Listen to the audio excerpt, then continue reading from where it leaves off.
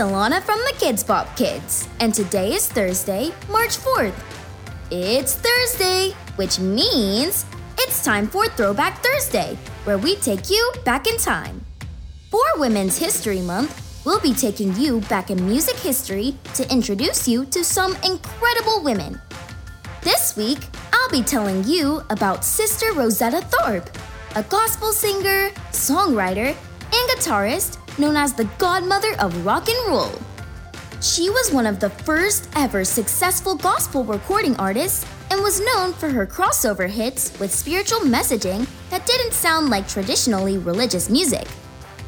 Her work and her amazing guitar skills inspired well-known artists like Johnny Cash, Elvis Presley, and Aretha Franklin.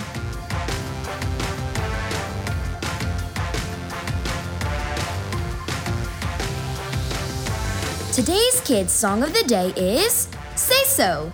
You can listen to it by asking your device to play Say So by the KIDZ BOP Kids. See ya!